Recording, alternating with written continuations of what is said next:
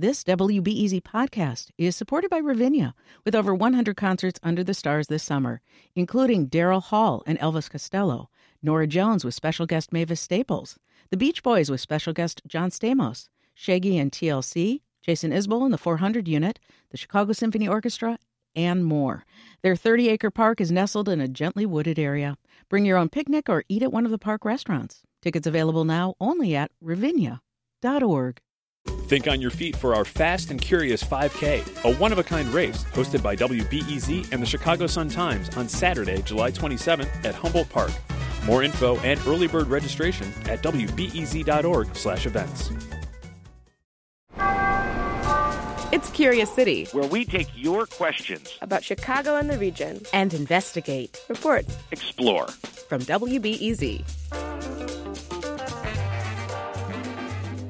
Beth Braun lives over the border in the Indiana community of Chesterton. From her porch, Beth can see the flames of a steel mill nearby. I see the smoke coming up, and then at night you can see just the fire, and if there's clouds in the area, they just light up. Beth is 25 and works in an attorney's office and at a local cat shelter. She grew up in the region, and she loves Chesterton, especially all the vegan restaurants. I've always been here. My family's here. All my friends are here. Beth plans on staying in Chesterton even though the steel mill is nearby, which is why she's worried about an investigative report she read recently in the Chicago Tribune. The investigation found the mill produces more lead emissions than any other industrial source in the country, nearly 18,000 pounds of the stuff in 2016. Particularly concerning for Beth, regulators can't explain where the lead is landing. It might be in Chesterton, where she lives. I just thought that was really interesting and kind of scary, and we don't know where it's landing or where it's blowing to, and Chesterton could be one of those places. So Beth wondered, what do you do when you learn about lead pollution so close to your home? What do you do if you're concerned your yard might be contaminated with lead? How do you go about testing the soil? And what do you do with the results? And she took these questions to Curious City. I'm reporter Kevin Stark. To answer Beth's questions, in late 2018, we enlisted the help of an independent expert. Gabriel Filippelli is the director of the Center for Urban Health in Indiana. The center does research and offers free heavy metal tests. Filippelli has helped hundreds of people who, like Beth, want to know what's lurking below the ground. His team collects the samples and analyzes them, building a database. He calls it citizen science. Because if they have the data themselves and they're inspired, they can take action in a way that nobody else can. Filippelli suggested the first step would be to conduct a small study of homes in the area. This could help determine whether there's any lead contamination in Beth's yard or in her neighborhood.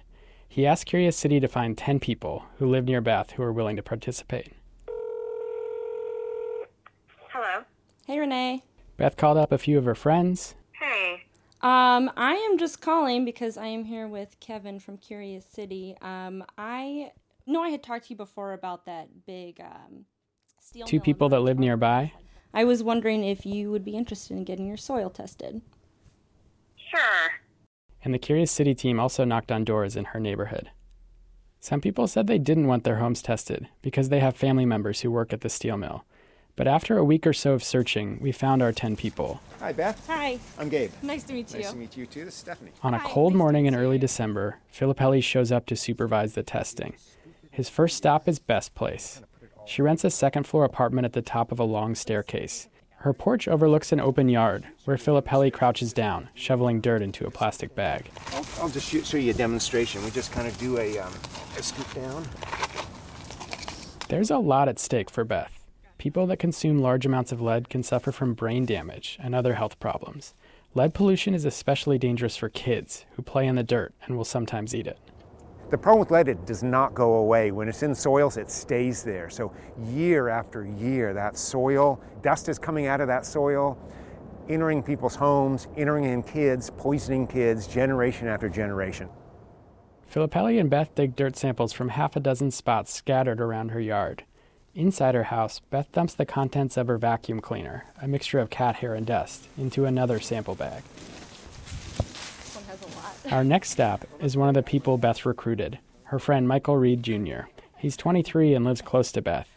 As he shovels dirt into a bag, he tells me people are concerned about lead pollution, and some assume the steel mill is polluting the community. Mikey, before Beth reached out about this, was this something you had been concerned about, the emissions and lead and stuff? Well, yeah, I feel like the mills have always been a concern, and they've always been a topic of conversation. Later, Filippelli will test all the samples collected from inside and outside the 10 different sites near Beth's apartment. It will take 2 weeks to analyze the samples in his lab and get the results back to Beth and her neighbors. The mill by Beth's house is run by ArcelorMittal, the largest steelmaker in the world. This ArcelorMittal plant releases more than twice the amount of lead emissions than all other industrial facilities in the region combined, according to the investigation by the Chicago Tribune. I spoke with Joel Mintz. He's an environmental law professor who works on regulatory issues around the country. Mintz worked as an enforcement attorney with the EPA during the late 1970s and early 1980s. He says the steel mill, which was run by a different company at the time, had lead pollution issues even back then. I thought of then as a problem child, meaning that there were significant emissions from smokestacks at the mill that were dark black smoke. Mintz says lead emission problems can fluctuate as pollution control equipment ages or gets upgraded. In 2011, EPA officials slapped ArcelorMittal with a Clean Air Act violation, which is like a regulatory equivalent of a warning shot. And can you tell me what's happening at ArcelorMittal now? I definitely think there's a serious air pollution emissions problem at that plant right now. ArcelorMittal declined to be interviewed for this story, but in an email, a company spokesperson says it takes these concerns seriously and has invested millions in pollution control equipment. In a blog post responding to the Chicago Tribune investigation, company executives said that they are not aware of any threat to human health from emissions at the Burns Harbor facility. The company says it's in compliance with its permits, and its emissions are monitored by a state system installed in 2013, nearby at the Port of Indiana. The Indiana Department of Environmental Management and the EPA review data from these monitors, and the company says that its lead levels are routinely below state and federal standards.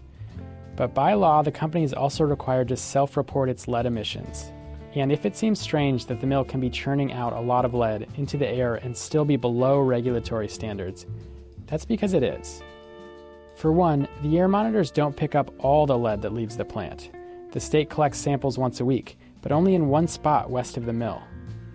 Mintz says air monitors are only reliable if they're positioned in the right spot, and he's not sure that's the case at ArcelorMittal. He says the mill could be a public health threat and in violation of federal rules. Late last fall, he registered a complaint with the EPA. As for Beth, he says, if I lived in the neighborhood, I would myself be concerned.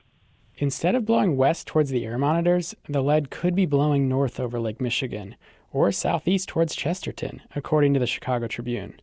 Soil tests are the best way to understand where the lead is landing. And as easy as that sounds, communities have to really pressure the EPA to do soil testing. That's not happening where Beth lives. One reason could be jobs. More than 3,000 people work at the mill, and ArcelorMittal is a big part of the local tax base. Which brings us back to Filippelli's samples. If Filippelli's small study shows high levels of lead, the EPA might conduct a larger study around Beth's neighborhood. When Filippelli is all finished, we arrange for Beth to talk to him by phone at the WBEZ studios. So you have a clean bill of health inside your home. Yay! However, the bad news is that your outside environment, particularly the soils right next to your house, have very elevated amounts of basically every one of the heavy metals that we tested. So lead is at over 500 parts per million. Beth's results are mixed. Her lead numbers aren't high enough to trigger an automatic cleanup by the EPA, but they are high enough that she needs to do some kind of mitigation. The EPA's official standard says children shouldn't play in the yard and warns against growing vegetables when the lead level is higher than 400 parts per million. But the truth is a lot of people, especially in this part of Indiana, have lead levels similar to Beth's yard. It's common in areas with heavy industry. In fact, Filippelli's home in Indianapolis tested with similar levels. To keep himself safe, he built raised garden beds and added lots of compost. Beth doesn't garden, but Filippelli has a solution to protect her from contaminated dust being tracked into her home. And you can do simple things like mulching or keeping some kind of ground cover there the whole time so that you make sure that lead doesn't come into your house or in contact with people. Filippelli suspects that the cause of the contamination is lead-based paint because the metals are found in high values only right next to her house. But he says it's also possible Beth's 2-story home is acting like a barrier, so when the lead that's being carried by the wind hits her house, it gets knocked down to the ground, concentrating along her drip line, the patch of land right next to the house, a common place for gardens. Across the neighborhood, Filippelli found similar hot spots and low spots. Remember Michael Reed Jr.? His tests inside and outdoors showed very low levels of lead, but another neighbor's indoor sample was higher than Beth's outdoor sample. This, Filippelli says, is exactly the problem facing communities across Indiana. The amount of lead he found in Beth's yard and in or near some of the neighbors' homes suggests they need more study to determine if it has anything to do with the steel mill. Only a large research team, probably with the EPA, sampling an organized area downwind of the mill could answer those questions. But that's not how the EPA works. The feds don't typically study soil across neighborhoods. Instead, health officials look for places where a lot of children have lead poisoning, and then figure out what's making them sick. So it's sort of the canary in the coal mines approach. They're using kids as the canaries in this case, and that's completely backwards. So the only way for Beth to find out if she was in danger was to do the test herself. Now that she knows all this, Beth says she plans to go door to door to try and get more people to test their soil. And I'm hoping that, one small person like me trying to reach out to other people can make more awareness and maybe make some sort of change, at least in, this small town. Support comes from the Conant Family Foundation.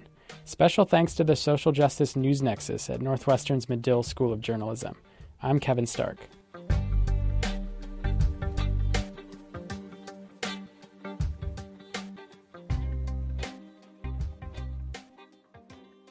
Next time on Curious City, a deep dive into Chicago's music history, including gospel, folk, jazz, and Mexican music from 1920s Chicago. And one of those early recordings comes from a man named Silvano Ramos, and he recorded a song called No Estoy Conforme, which roughly translates as, I can't get no satisfaction.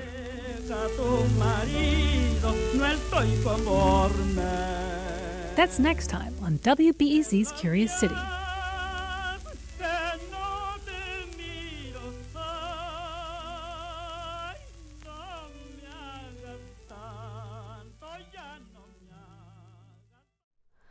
Hi, it's Terry Gross, the host of Fresh Air.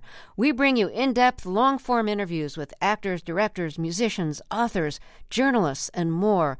Listen to our Peabody Award-winning Fresh Air podcast from WHYY and NPR. Thanks for listening to the news live on WBEZ and NPR. The WBEZ stream sounds great in the kitchen on your smart speaker and anywhere on the WBEZ app. Listen every day.